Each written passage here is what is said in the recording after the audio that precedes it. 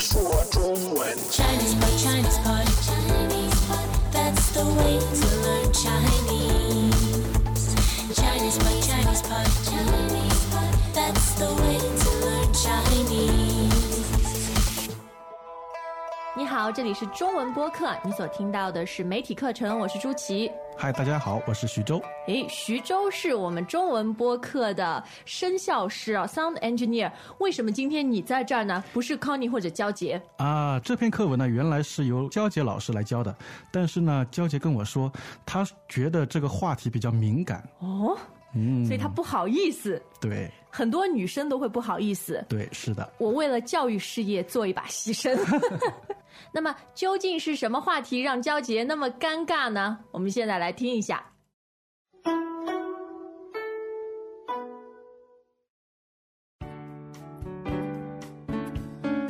婚姻无性，人生有性。无性婚姻是指男女双方在承诺不进行性生活的基础上结成夫妻关系。无论在传统观念看来，这样的夫妻关系有多么不可思议，人们都不得不承认，特殊的婚姻关系有其形成的原因与参与人群。然而，无性是否就等于不幸？他们选择无性婚姻，究竟又是出于怎样的原因？中国第一家无性婚姻网用实际数据回答了人们的疑问。目前，该网站注册寻找无性婚姻的会员已接近2万人。在过去的2年中，通过网站交友寻找到自己的无性婚姻伴侣的会员大概有500多对。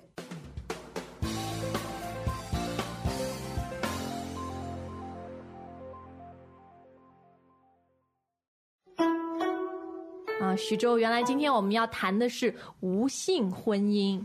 是的，你也知道，就是关于性的问题，在中国是比较敏感的一个话题。对，比较禁忌啊。特别是女孩，好像在这个公共场合就不好意思谈。对，是的。就算年轻人也是如此哦。是的。但是呢，我觉得我们先可以看看一个很有意思的文字游戏，也就是这篇媒体采访的题目。David 来说一下。是啊，我也觉得这个题目非常有趣。它是婚姻无性，人生有性。一个无性，一个有性。对，这个读音一样，都是性，但是是两回事。对，2个不同的汉字。对啊，有不同的意思。我们说的婚姻无性，这里的性就是指的性关系、性生活。那么人生有性的这个性呢，就是指幸福。对，其实在很多语言里面都有这样的文字游戏。特别是广告里面。对，在中文里面啊，广告语里面这样的文字游戏出现的很多。那我知道在上海有一个非常有名的卖鸡肉的店，然后他们的广告语是机不可失，失不再来。对，是的。它其实这里的鸡不是机会的鸡，而是一只鸡的鸡。这句俗语的原来意思就是说，机会你不能失去，就失去以后不能再来了。对啊，但他们想要卖自己的鸡。就吃的鸡。这也挺好玩的啊。是的。那么究竟是什么人需要无性婚姻呢？现在我们来听听看。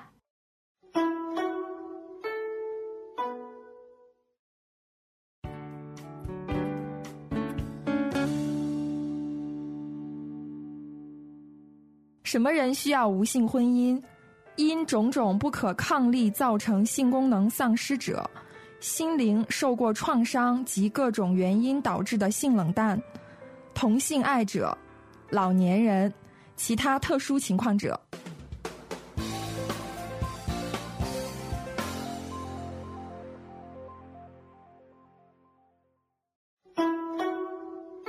首先是因种种不可抗力造成性功能丧失者。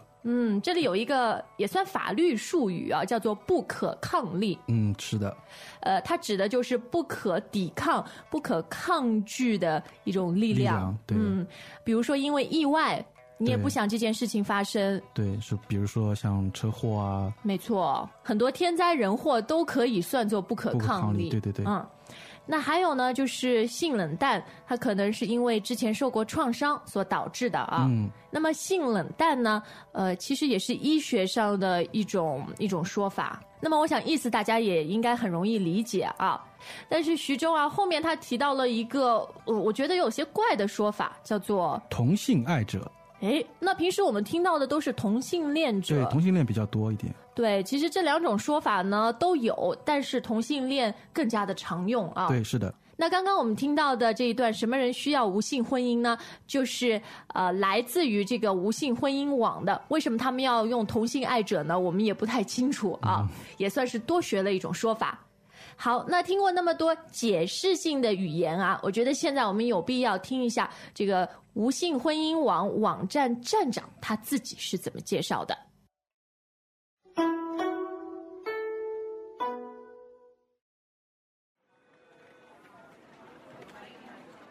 这是我们的不完整统计数据，因为受到网络环境的限制，很多会员的具体情况无法一一反馈，估计已经组建家庭的会员人数会更多。由于先天的或者后天遭遇意外等原因，他们不能像大部分人那样顺利的结婚、组建家庭。虽然经历不同，但是痛苦是相似的。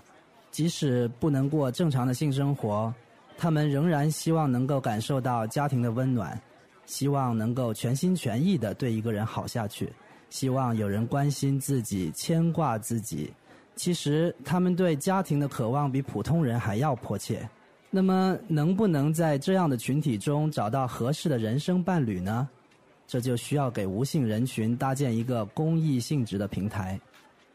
网站建成后，很多网友与我们取得了联系，并提出了各种各样的建议。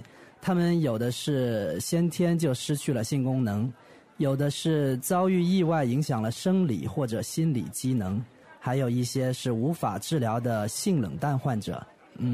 事实上，我的网站只起到了一个中介的作用，有很多联系、沟通，包括组织方面的工作，是由网友志愿者们来完成的。我希望能够帮助更多有着难言之隐的朋友们，让他们都能拥有理想的生活。Welcome back to another installment of Chinese Pod Trivia. And the question for you is, for what test does Chinese Pod offer preparation services for? Is it A, the polygraph, B, the colonoscopy, C, the HSK test, or D, the CAT scan? The CAT scan? Ooh, sorry, that is incorrect. The correct answer is C, the HSK test. That's right, Chinese Pod will thoroughly prepare you to pass this rigorous test of proficiency in Chinese. ChinesePod.com/HSK.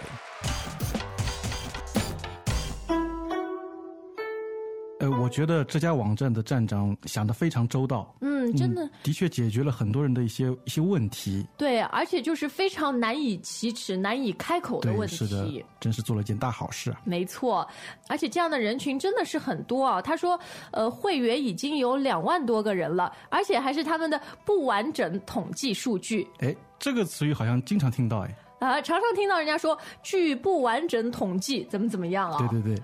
那 David， 你前面说他们态度是好的，非常负责任，对吧？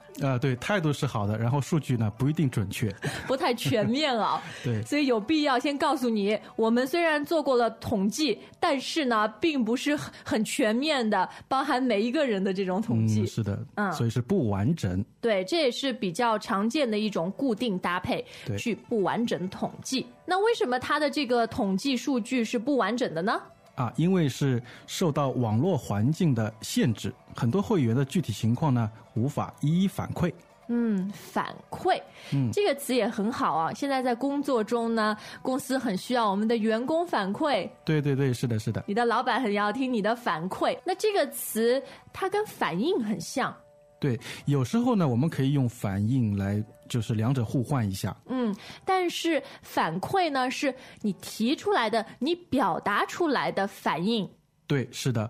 那有时候我们的反应就是不一定能够表达出来或者提出来。对，有的时候是藏在心里的啊。所以你看到反馈这个词的时候呢，就知道你表达出来已经公开的自己的态度。对，是的。那就像今天这个文章的题目一样啊，婚姻无性，人生有性。那确实呢，很多这样的朋友在这个网站上面啊，找到了关心自己、牵挂自己的人。是的，这里有一个词叫牵挂，听起来非常甜蜜，非常贴心哦。是的，这个词从字面上来说呢，一个是牵，一个是挂，两个动作。对，牵这个动作，我们可以牵一个人的手，然后你可以牵着你的小狗，对。那么挂呢，其实是我们中国人说很挂念谁，就是你心里很想着谁。对，也就是说从这些动作上面就更加能体现出你的关心。对，那他说的呢，就是很强一个程度上面的想念啊，一种感情。对。那么除了用在男女就是爱情上面啊，其实牵挂我们还可以用在其他很多人的身上。比如说朱琪，你的妈妈很牵挂你。对啊，就是亲人。对。然后也能用在朋友身上。对，打个比方，哎呀，我的朋友现在在美国，然后我一直牵挂着他。对，很牵挂啊。后面的文章当中呢，就提到了一个公益性质的平台。这个就是这家无性婚姻网的性质啊。对。老实说，我刚听到有这么一个网站的时候呢，我还会觉得会不会有些不正经啊，会不会有些奇怪？但是后来了解了以后，发现他们真的是做了一个好事，做了一件实事，而且是公益性质的。公益性质。那么这里的公益呢，其实就是公共利益。